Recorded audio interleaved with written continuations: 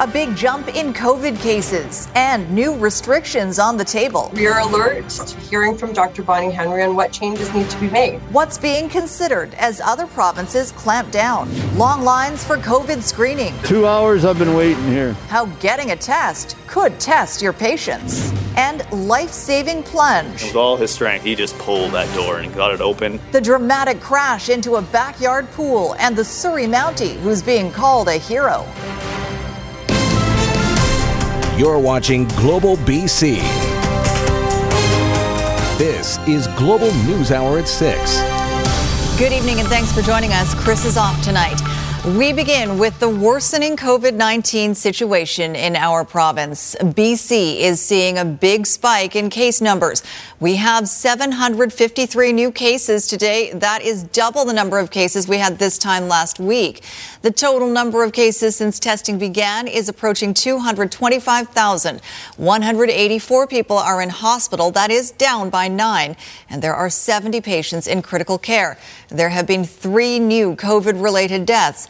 We currently have more than 3,800 active cases, and 82.5% of British Columbians aged 5 and older are now fully vaccinated. Well, with those case numbers rising, pressure is mounting on the province to ramp up restrictions. But as Richard Zussman reports, the timing couldn't be worse, with so many people planning long-awaited holiday get-togethers with family. Underway here at the Bell Centre. The Montreal Canadiens are now on the ice at home. No fans in the seats. Omicron cases are spreading across the country, and so are restrictions. The BC government now considering if Rogers Arena and other venues will be next. Whatever is going to be in the best interest of British Columbians is going to be our decisions, knowing that when we have to make those restrictions, it's going to have big impacts on the sector, people, jobs. Provincial Health Officer Bonnie Henry set to provide an update Friday. This could include new restrictions around big events and more. Quebec also announcing Thursday capacity limits at 50% at bars, restaurants, theaters, and movie theaters. I would argue that probably the safest place to be is in a restaurant. We are, compared to last year, we've got the mask mandates, but we've got the vaccination mandates. The Rio Theatre says it can manage at 50%, but needs time to make the switch and inform customers. We need to know these changes quickly, and we also need some time to adapt. If they're going to make an announcement tomorrow, I hope it doesn't come to effect the same day. Sports teams, both major and minor league, arts and culture, tourism, hospitality, have been among the hardest hit by the pandemic. And if in fact they are included in new restrictions, they will need support as well. If we can't go to full capacity, then we definitely need some subsidies to compensate for our wages and rent. Restaurants and bars making one last push to be excluded from any new restrictions. It doesn't really make sense. You can have a party at home with dancing and music for 49 people, but one single person going to a bar or restaurant has to show they're double vaccinated. So we think we have the right protocols in place for the hospitality industry, so I hope that we'll be able to do business as usual for New Year's Eve this year. With Omicron already spreading in community, all industries bracing not just for new restrictions, but also what the variant may bring. Richard Zussman, Global News, Victoria. Now, there are 2 COVID-19 hotspots in our province right now, setting the stage for these potential new restrictions. For more on that, let's bring in Keith Baldry. Keith, which health regions are we talking about, and how big are these increases? Yeah, the increases are substantial. So for months, Vancouver Coastal and Vancouver Island really didn't have a lot of COVID-19 cases. Our pandemic was really active. Our case numbers really active in the north, in the interior, and Fraser Health. That all changed in the past week with some big numbers. Here's what we're talking about. Vancouver Coastal, in the last 4 days alone, 617 cases. That's an increase over previous 4 days, the week before, of 431 cases. 459 cases in the last 4 days in Vancouver Island, an increase of more than 205. These are numbers just not associated with these 2 health authorities, thought to be tied to house parties, to the UVic rugby team coming back from a tournament in Queens and bringing the Omicron variant back into the community. So this is a big reason why we're likely to see more restrictions. Well, we are going to see some restrictions tomorrow. Not entirely clear which ones we're talking about. An Omicron update, 135 Omicron cases have now been confirmed. 70 of those are on Vancouver Island. They've tripled in just 4 days. So you do the math, we could be looking at 1,200 Omicron cases alone this time next week. This virus is going up in number. We're probably going to break our all-time one-day case number of more than 1,300 cases set back in April. It's almost a certainty. Well, and the way things are going, that new record could come very soon, too. Mm-hmm. All right, thanks for that, Keith. BC's education minister says several options are on the table when it comes to the return to school after the Christmas break because of concerns over Omicron. Jennifer Whiteside says the options include a return to the policies in schools from this past spring. We are going to have to continue to work with that, with parents, with families, to encourage families to get the information that they need to make the decision that they need to make. And again, we'll be working with public health, working with Dr. Gustafson, Dr. Henry, and her team on what we need to do to ensure that schools are safe for the return in January, and whether that means that we see a return of some elements of the plans that we had in the spring. We'll certainly be looking at all of that. A double whammy of COVID concerns is making for some very long lines at testing centers all across BC. Kamal Karmali joins us live tonight from one of those testing sites where many people waited for hours today. Kamal. Sophie, a rush of people heading to testing centers in the past couple of days. Take a look at this lineup. It goes all the way down this block and around the corner. And if you follow me here, you can see where it ends up at this Cambie testing center here. Now, yesterday it was so busy that staff actually closed this center down 2 hours early because they said they didn't have the staff to keep it open any longer. Just as busy, if not more, today. We're used to seeing long lineups at ICBC centers, but nothing like this. Online it said about an hour and 40 minutes.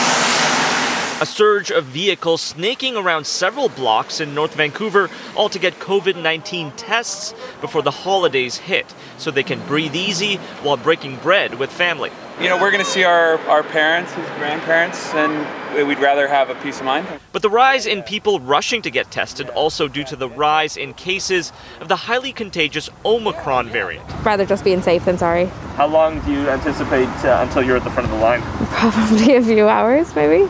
Here at this clinic in Cambie, another lineup stretches around the block, people waiting hours for their COVID test since it's too expensive to order them instead.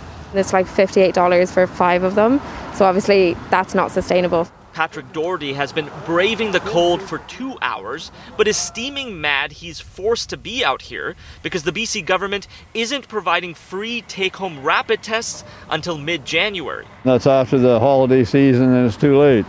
So a little frustration at the province for not doing it earlier? Oh, it should be, yes. We'll be seeking and are seeking more rapid tests than we'll be in January.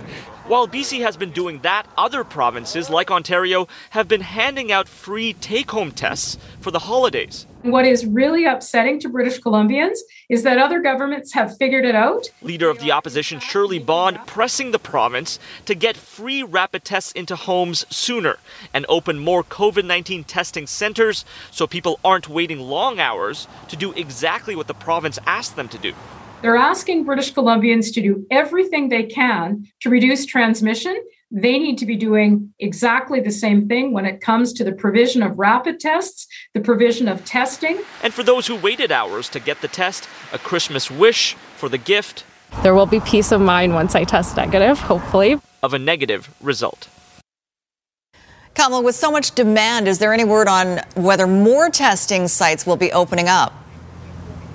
Yeah, a bit frustrating. We asked the province time and time again today that exact question. They did not get back to us on whether they will be opening more testing centers to alleviate some of these crowds. And when it comes to those take-home rapid tests, Sophie, Health Minister Adrian Dix did say yesterday that there was a manufacturer issue and they did not get as many take-home rapid tests as they thought they would. So that's why most of them are coming in mid-January. Back over to you. All right, thanks for that. Kamal Karmali reporting in Vancouver.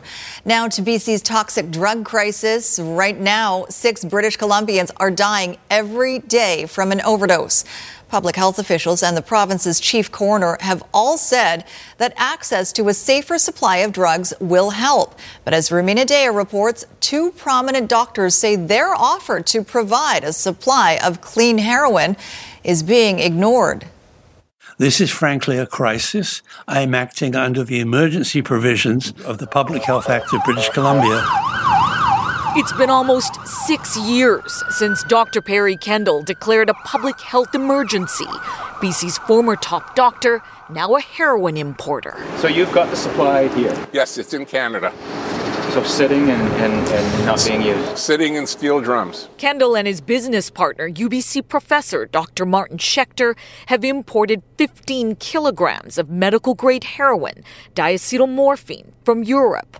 The founders of Fair Price Pharma asking the province for the green light to distribute clean heroin, saying the current safe supply is not effective. 6 people dying a day from poisonous street drugs. The province is spending more than $100 million a year on oral drugs, and their results are mediocre at best. It is viewed as a magic bullet. Safe supply without a treatment strategy, making the overdose crisis worse, says critical care physician Dr. Delbert Dorscheid. If that's all we're doing, providing an endless supply of safe drug,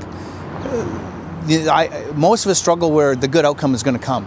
The focus of harm reduction, too narrow right now, says Dorscheid. No one path is going to work. That's why we need multidisciplinary care, mental health, just general health and wellness, nutrition, those sorts of things, counseling, detox if necessary, and safe drug. So what's the government's next move? More than 8,000 dead and counting. The province not commenting on Dr. Kendall's request, only saying they are exploring increasing the use of clean heroin. Rumina Daya, Global News. A special weather statement is in place for Metro Vancouver ahead of a system that could bring more snow. For the details on that, let's bring in senior meteorologist Christy Gordon. Christy, what's coming for us? Well, Sophie, we certainly know that a moisture-laden system is moving in, and it is going to bring rain to a lot of areas. Freezing levels are going to be hovering again around 200-300 meters, and so that means that we have the possibility of snow even over lower elevations. Here's the forecast for right now. So we're talking about Friday night, Saturday morning. Concerns are for people that are maybe out holiday partying this weekend. So we're talking about 0 to 5 centimeters for Metro Vancouver region, with that 5 more likely over higher elevations. Big concern for areas north of Squamish along the Sea to Sky Highway, where 25 to 35 centimeters of snow could fall. So it could be a significant system. We have to wait to see if that freezing level drops or not, Sophie. Well, we're going to be on the verge, as we always seem to be as of late with these snowstorms. All right, we'll talk to you in a bit. Thanks, Christy. 2 mysterious disappearances with one thing in common. One person hasn't been seen since mid-October. The other has been missing since late November. The clues investigators have to go on and the connection between the 2 cases in just over a minute. For Hydro to say we didn't understand, Global News was covering this every night. An unwelcome surprise for a family recovering from the Sumas floods. Why their power was shut off without warning. Later. Plus, an SUV crashes into a Surrey swimming pool. How quick thinking saved the lives of those inside. Right now, though, police are investigating the mysterious disappearance of 2 people associated with the Fairy Creek anti-logging protests. And while there's no mention of foul play at this point, their families are growing more concerned. Here's Paul Johnson. What happened to these 2 people? Bear Henry and Gerald Kearney, both missing and with no clues about their whereabouts. May we let the trees grow high. Henry and Kearney had both been participating in the Fairy Creek protest movement, which has seen more than 1,000 arrested trying to stop logging in old-growth forests on southern Vancouver Island. Gerald Kearney, also known as Smiley, was last seen October 13th walking between 2 of the protest camps. He's a 61-year-old white man with shoulder-length gray hair, 5 feet 4 inches tall and 210 pounds. 2 different searches, one assisted by a police dog and a drone, have failed to locate him. It was his best friend that filed a missing report with the police. Rose Henry is the aunt of Bear Henry, last seen in Lake Cowichan November 27th, but whose van was found on the logging road leading to Fairy Creek later that day. Henry is a 37-year-old Indigenous person, 6 feet 2 inches tall and 300 pounds. Henry had been at the protest camps at least twice before and was known to be familiar with the area. A lot of people, they fell in love with Bear because he has a very, happy outlook on life. The RCMP told Global News Thursday that they, along with the Victoria Police Department, continue to be on the lookout for the two. While the circumstances of the disappearances are similar, police have no reason at this point to link the two cases and have not said they suspect foul play. The Fairy Creek area can only be accessed by logging roads that wind through thick forest and steep mountainsides that are out of cell phone range. While people have gotten into trouble in previous environmental protests in BC, 2 people missing without a trace in the span of just a couple of months is worrying and possibly unprecedented. Paul Johnson, Global News. Up next, bitten by Bitcoin. What I didn't know was that this person could also get into my online banking. The cryptocurrency scam that wiped out a Nanaimo senior's savings. Also ahead, with rising food prices eating away at your income, how to be strategic when you're stocking up. Busy in both directions again tonight at the Port Mann Bridge. It's winter maintenance that has the HOV lane blocked in both directions and actually seeing major congestion for eastbound traffic on Highway 1 from Burnaby. Through Kermac Cares for Kids, expert repair for your vehicle helps provide expert care for kids. When you choose Kermac, you choose to support BC Children's Hospital, Kermac Cares for Kids. I'm Trish Jewison in the Global Traffic Center. A Nanaimo senior who wanted to learn more about cryptocurrency has lost his life savings in an elaborate scheme, and he's warning others not to fall for the same scam. Kylie Stanton explains. Yeah, isn't that something? It started with a little curiosity, then a little money. I thought, well, maybe I'll invest a minimum and see what happens. $250 later, Robert Dunning was signed up on a cryptocurrency trading site, ready to watch his investment grow. As soon as the next day, a phone call came in, and they continued every weekday after that. So that sounded pretty legit to me. But with every conversation, Dunning provided more information, unknowingly allowing the individual on the other end of the line to access personal information and bank accounts. This went on over a period of 2 weeks, and I got no warning from the bank until I was at a grocery store and my debit card was declined. He went straight to the bank, only to learn he had less than $1 in his accounts. His checking and savings drained. Line of credit and credit cards maxed. The total, more than $100,000. And the bank is not even offering any assistance.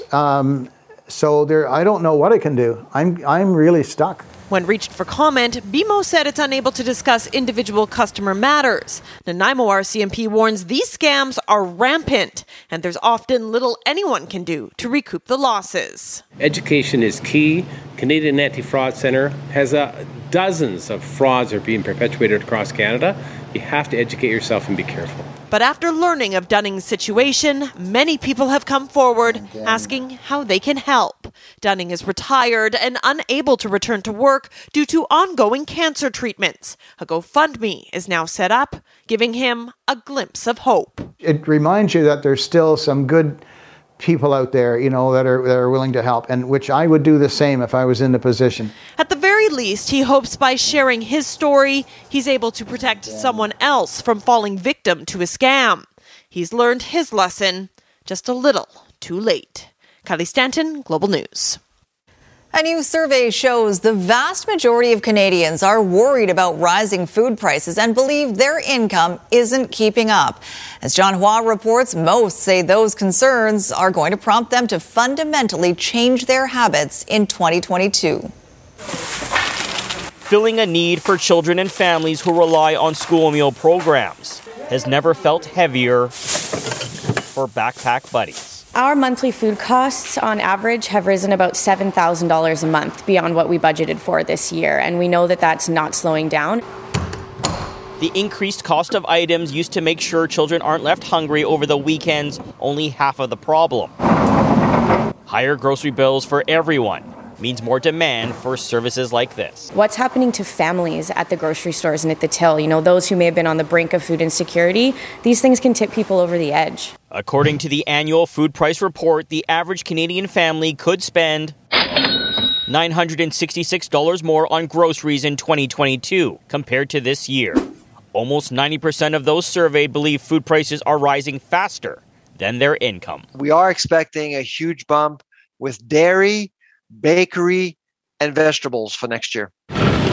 Charlotte Bois says supply chain issues, labor shortages, and higher input costs are all factors that are causing food prices to rise. Employers or the economy overall will continue to adjust salaries so people can afford a roof and food on their table. Until that happens, families are looking to change their shopping behavior, including using coupons more, dining out less, visiting different stores for deals, buying in bulk, and purchasing soon-to-expire foods at a discount. Go often, more often, buy less, and you'll waste less at home. At Backpack Buddies, every creative solution has been explored. Every dollar already stretched. Ultimately, right now, it's about donations so we can keep up with the rising cost of food. With food price projections for the new year being far from positive, any kind of lift now to help keep families from hunger will go a long way. John Hua, Global News. Well, it's the season of giving and returning or exchanging if that holiday gift just isn't quite right. Consumer Matters reporter Ann Drua is here with more advice on returns. Thanks, Sophie. While most stores do offer refunds and exchanges, policies vary depending on the retailer. Fortunately, though, the Better Business Bureau says during the pandemic, many businesses have become more lenient in their return policies. Here are some tips to keep in mind. Find out if the store has a return policy and how it works. Are returns or exchanges allowed? Will you need to pay a restocking fee? Ask the seller if they offer cash refunds, exchanges, or in-store credit. Get details on the product's warranty. Most electronics and home appliances come with warranties to be fulfilled by the manufacturer, not the retailer. Who ships the item? Will the retailer ship the item to the manufacturer for you, or will you need to deal with the manufacturer directly? If you can, include a gift receipt. But remember, a gift receipt doesn't obligate someone to get a full refund. Stores are not legally required to accept exchanges or give refunds unless the merchandise was defective or misrepresented. There is no law that says that you as a consumer are entitled to get your money back if you've changed your mind or even, exchange it for something like-minded. So if you are buying something and you're not sure if they're going to love it, then I would ask the store, find out their policies and make sure you're comfortable with those policies. Also, remember to bring ID when making returns, as many stores ask for it to avoid holiday return scams. And don't delay making returns. Almost all return policies are valid during a certain time period. And some stores may only offer certain times to do a refund or exchange during the busy holiday season. So plan accordingly. And if you have a consumer issue for me, you can email me at consumermatters@globalnews.ca. All right. Thanks for that, Ann. Up next, feeling powerless against BC Hydro. We're trying to recover, and they just went and pulled the rug out from under us. How a flooded out Abbotsford family suddenly found their power cut off. And later. So the top two girls? Other side coach. Sorry. The coach who can't see. How he lost his sight just as the season started, and his incredible determination to stay in the game.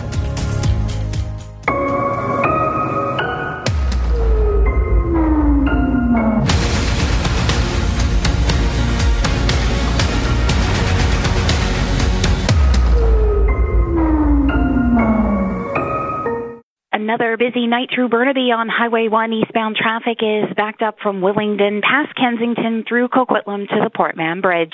Get best-in-class protection and savings with BCAA Insurance. Learn more at bcaa.com. I'm Trish Jewison in the Global Traffic Center. A family on Sumas Prairie who were among the thousands of people forced out of their homes by flooding say BC Hydro is adding insult to injury. As they have worked to repair the damage to their home, they suddenly found themselves in the dark. Aaron MacArthur reports. It's been 3 weeks of hard work just to get this house on the Sumas Prairie to this point. It will be weeks more to make it livable. Yet, in the middle of what amounts to a total interior renovation, BC Hydro crews shut off the power. No warning, no notice. Kelly Sansalone showed up this morning to find out they were pouring concrete in the dark. They just showed up unannounced. Late at the end of the day, we were here until about 4:30 last night working, and they came after that and shut off our power without even contacting us or telling us or giving us a chance, actually. The Sansalone family tried to get answers from BC Hydro. An electrician had already been on site and signed off on any safety concerns. Contractors have been working here without issue. As they were trying to sort out their own home, Hydro crews showed up at Kelly's parents' house, ready to cut service there too. Making sure that it's safe for the home. All right, thanks, folks. Instead of answering the family's reasonable questions, after seeing a global camera operator, Hydro crews just left the house. The safety concerns apparently not that pressing. So this was the first opportunity that our crews had to go in because the floodwaters were too high previously to get in and inspect some of these homes. So the bottom line is, in this instance, they must have discovered something that was unsafe. Kelly Sansalone can understand if there are safety issues, but the total lack of communication from BC Hydro is only adding insult to injury. I feel like they're making a bad situation worse. You know, people are trying to recover. They're trying to get on with their lives. To come in and just kind of turn off your power when you're trying to get your life back in order, it's so angering. BC Hydro says if an electrician can verify safety, then the power could be turned on within a few hours. Aaron MacArthur, Global News. Well, with the focus on COVID testing since the start of the pandemic, other important screenings in BC have dropped off. But that's about to change in one area, at least. The BC Centre for Disease Control says due to an urgent need, it's launching a new express testing service for sexually transmitted infections. With clinic closures and staff deployments, there has been a sharp drop in STI testing in BC. But an online testing service has noted an increase in positive tests in recent months, especially for syphilis, which is at record levels. The pandemic did lead to a short-lived period when people weren't maybe dating, weren't hooking up, weren't having sex maybe. But I think that was short-lived, and I think people really are back at it. Still to come, a beloved coach facing sudden blindness. I started crying and I'm like, this may be the last time I see you. In his darkest moments, how his players helped him to see the light. And up next, a dramatic rescue from a Surrey swimming pool. You're watching Global News Hour at 6. An accident that easily could have had a tragic ending was averted thanks to quick-thinking bystanders. An elderly driver lost control and crashed into a yard, plunging into a water-filled swimming pool. As Catherine Urquhart reports, the couple in the vehicle are alive tonight because of the bravery of others. Car came crashing through here, the marks through the lawn. Surrey homeowner Gordon Tremblay describes the tense moments Wednesday after a vehicle crashed through his fence and into his pool. Inside the SUV, a couple in their 80s. I jumped in the pool to try and get the driver's side door open, to no avail. The water was only 38 degrees, and soon Tremblay needed help. Fortunately, a nearby neighbor pulled him out. The two then struggled to keep the SUV from sliding into the deep end. I helped pull Gord back out, and then we busted out the back window, and I kind of reached on the back of the truck with all my might and just held on, try not to let the car sink too far down, because the guy was up to his neck. Like, he had his head back. You can see the water level right on his jaw. Moments later, as the driver slipped toward unconsciousness, a member of the RCMP arrived. Came in, dropped his gear, he said, "Anybody in there?" "Yeah, still a guy in there." Jumped in the water. With the water inching up the elderly man's neck, Constable Nguyen Gonpo pried the door open and lifted him to safety. Then he went back and rescued the woman. He is a true hero. He jumped in the water and he went to work. Wow. I can't say enough for that guy. He was awesome. The couple was taken to hospital and later released in good condition. A crane was needed to remove their SUV. As for why it ended up in the pool, police say that remains unclear. What is clear? The couple is extremely lucky to be alive, thanks to the heroics of neighbors and Officer Nguyen Gonpo. Catherine Urquhart, Global News. All right, let's bring in meteorologist Christy Gordon now with a look at that weather forecast. Nice to see some blue sky today, Christy, but not sure how I feel about what might be on the way. Yeah, especially since it's right in time for the weekend. You'd love to have snow now that the kids are going to be out for Saturday morning. But, you know, Sophie, it's just going to be mostly a slushy mess. So I want to show you this photo that came to me today. It's from earlier this week in the Port McNeill area. Guylaine sent me this. She was trying to save her snowman. And I think that if we do see snow Friday night, this is kind of what we're going to need, is an umbrella over your snowman to be able to save it from the rain that would likely wash away. So let's have a look at what's on deck. So we're talking about 0 to 5 centimeters. Best chance of seeing that would be over higher elevation regions. Lower elevations, it's just a chance of snow Friday night into Saturday. We're definitely looking at snow north of Squamish, the Sea to Sky Highway up to 35 centimeters. Heavy rain expected across the west coast of Vancouver Island. And look at all the snow for the inland regions, up to 40 centimeters for North Columbia, Rogers Pass, Kootenay Pass. Significant snow in through the west Kootenay region as well. And heavy snow for inland sections of the central coast, north coast as well. And very cold still in the far northeastern part of the province. So this is definitely a winter storm. It's just as always for the south coast region, it's kind of just on the verge. So tomorrow will be dry. It's not until tomorrow evening that we're expecting that system to push in, likely starting as rain, transitioning to snow in some areas at lower elevations, and then transitioning back to rain as temperatures warm up on Saturday. So it's a pulse, but definitely for those of you in through the interior regions, we'll see that snow. Again, tomorrow looking mostly dry. In fact, some areas in the interior will start off with sunshine. You'll see increasing cloud later in the day, whereas it will be mainly cloudy across the south coast, but cold, holy. A high of only 3 degrees in Metro Vancouver. Thus the chance of snow when that rainfall pushes in sort of Friday evening into the overnight hours, Sophie. Heads up, the next big system that I'm watching is Wednesday. So stay tuned for that next week. But in the meantime, watch for snow for Friday night. And here's your Central Windows weather window, which shows the beautiful North Shore Mountains once again with all the snowfall. Pretty gorgeous. All right, thanks for that, Christy. A Metro Vancouver CBSA officer is making a big donation to a cause that is close to his heart. I found an opportunity to do something for other people, and at the same time, it helped me at the same time.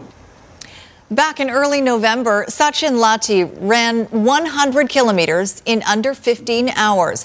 His Run to Remember hit all the land border crossings from Chilliwack to YVR, raising more than $20,000 for the Royal Canadian Legion Foundation, which provides crucial equipment for veterans.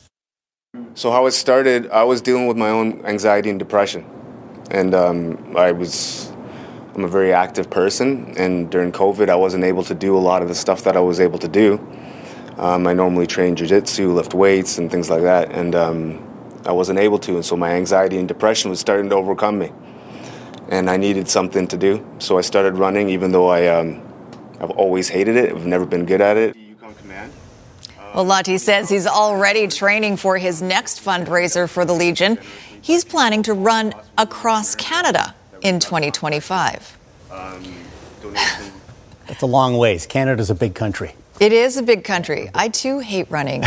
I'm not sure if anyone really truly enjoys it. It feels good after you're done. It's just the starting up part. Yeah, and he did a great thing for veterans, so that's good. All right, Barry is in for Squire tonight. The Canucks on the road. One game only, though, Barry. Yeah, of course, no one got hit harder than COVID in the NHL than the Canucks last year. They will play in San Jose. So far, so good with no more new COVID positives. And the handful that did test positive and stayed back here in Vancouver are doing just fine. I think what we went through last year is a lot more different than, just yesterday. So the mood is upbeat in San Jose as the Canucks play their first road game with Bruce Boudreau as head coach. And later, a high school basketball coach proving you don't have to see to believe in your team.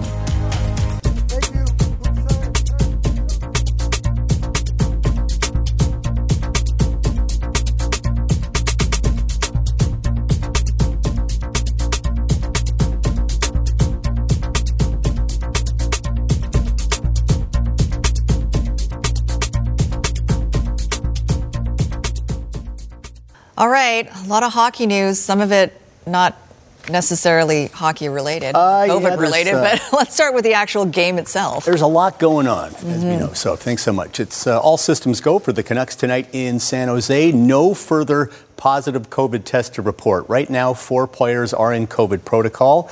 Brad Hunt, Luke Shen, Juho Lammikko, and Tucker Poolman, along with assistant coach Jason King. That does leave some holes in the lineup, but it could be much worse, as the Canucks know all too well. Game day skates are part of the regular routine for NHL players, but the last couple of days have been anything but routine.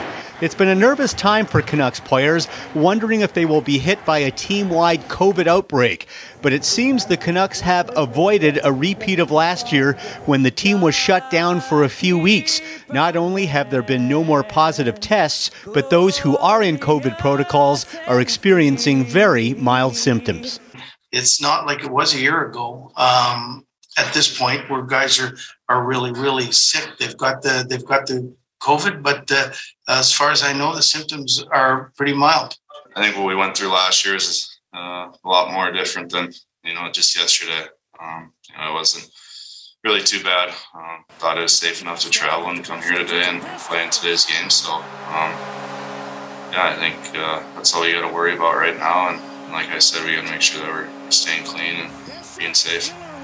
There's more good news. Defenseman Tucker Poolman, who was pulled mid-game against Columbus because of a positive test, has been negative the past couple of days, and there's hope he could return Saturday against Toronto. But tonight, the Canucks will be down half their blue line, meaning Adam Call-Ups, Guillaume Brisebois, and Noah Juleson will play in San Jose.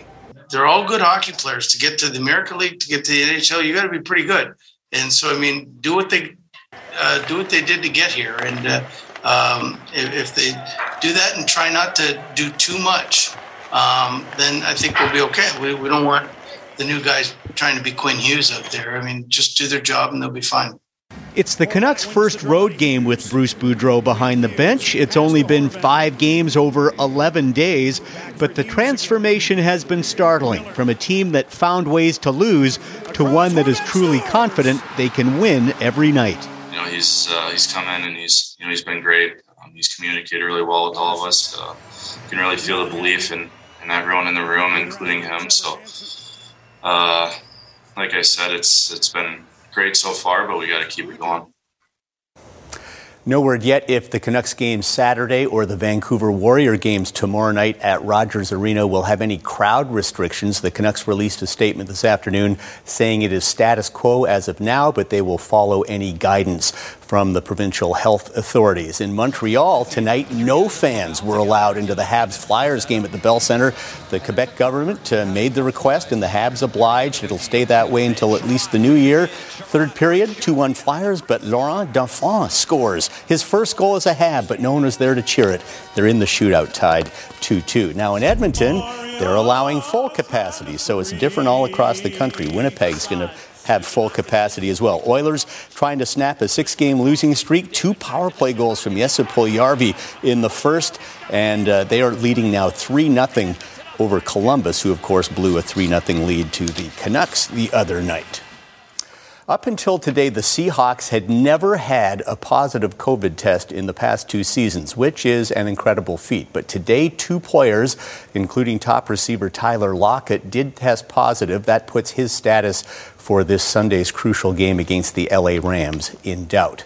The BC Lions have released their schedule for next season. It'll start on June 11th at BC Place against Edmonton. They'll be back to a full 18-game regular season rather than the 14 they played this past year. The only team that won't make an appearance at BC Place is the Montreal Alouettes. English Premiership today from a full house at Anfield. Having a lot of COVID issues in the EPL as well. Manchester United with some games canceled, but Liverpool played. Bad giveaway here, and Mo Salah will score his league-leading 15th to make it 2-1 Liverpool. And then in the second half, how about this? Trent Alexander-Arnold from 30 yards out smashes one to the top corner. Liverpool win 3-1. They're in second, a point behind front-running Manchester City. And we'll end with a wild NBA finish last night in Oklahoma. Canada's own Shai Gilgeous-Alexander hits a near-impossible three-pointer to tie it with 1.4 seconds left. That was pretty good, but this is amazing. New Orleans Pelicans' Devontae Graham from 61 feet wins it. The longest game-winning NBA shot on record. They've only been holding the records for 25 years, and that was quite a finish. Wow. And we just wanted to get one more late Canuck news in. Stan Smyl has been named VP of Hockey Operations, so basically he will be an assistant to Jim Rutherford. They still have to hire the general manager, but good to see that Rutherford is keeping a Canuck icon in the mix. And speaking of that, the Sedin twins will continue to be consultants. And they're doing a pretty good job so far, 5-0 under the new regime. Seems to be working out. All right, thanks very much, Barry. Up next, the Langley basketball coach who had to pivot quickly when he suddenly lost his sight. It reminds us all to be kind, to lift each other up, to speak up for those who don't have a voice. Let's celebrate our diversity. The CKNW Kids Fun Pink Shirt Day, presented by Global BC and 980 CKNW. Visit us at pinkshirtday.ca.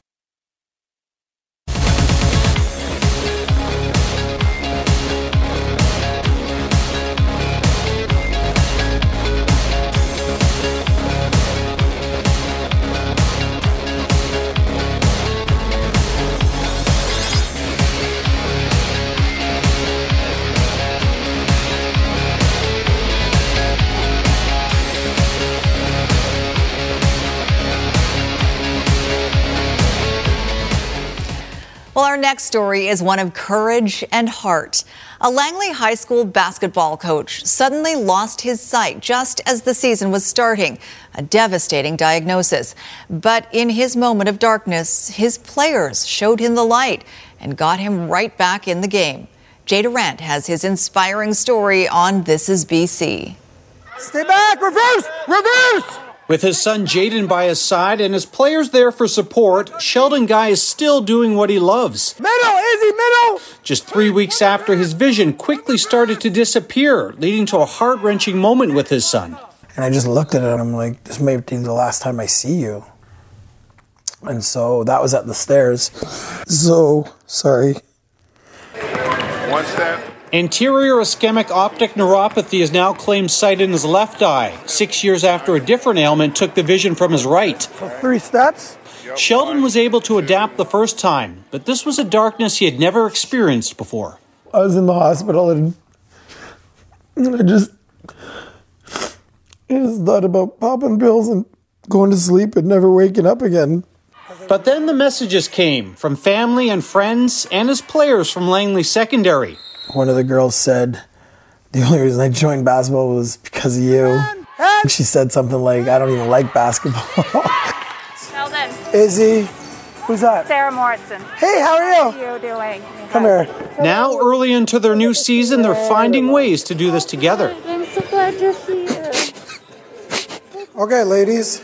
Longtime friends in the basketball community are just learning about what has happened to Sheldon. The fact that he shows up and it's just happened to him, and I don't even know all the details, but I know the guy that he is. And hey, ladies, if you have the ball, ball fake, see where the defense goes. Take it! Sheldon Guy says basketball has saved his life, and now for a second time he'll find a way to prevail. He can see some outlines, but doctors say it'll never be the same. Let's start pulling and start taking some shots, okay? Guy isn't about to give up. Naturopaths say there is a chance he may be able to reclaim a percentage of his vision, and that's the hope he'll always hold on to. I will see again, 100%. We can do this conversation in your office. I'll walk in there myself. I will see you. So I will see again. Thank you. Oops, sorry. Good job, ladies. Jay Durant, Global News. Sorry. Wow. Definitely wishing Sheldon all the best. If you know someone who has a great story to tell or something unique to BC that people need to know about, email your ideas to Jay at thisisbc@globalnews.ca. What an amazing story. It's nice to have the support of a team when you're going through something like that. Definitely. All right, we will. This is our team. It's our team. We support each other. We do. I got your back. All right, we'll give the final word to our weather team member, Christy, for a look at what's coming up. Yeah, so Sophie, this is me giving a heads up to everyone at home. I've got your back too, letting you know that we do have the potential for snow Friday night into Saturday morning, and it's always going to be on the verge, but be aware, Saturday morning could be a little dicey. All right, well, looking forward to it, I think. That's all the time we have tonight. Thanks for joining us all.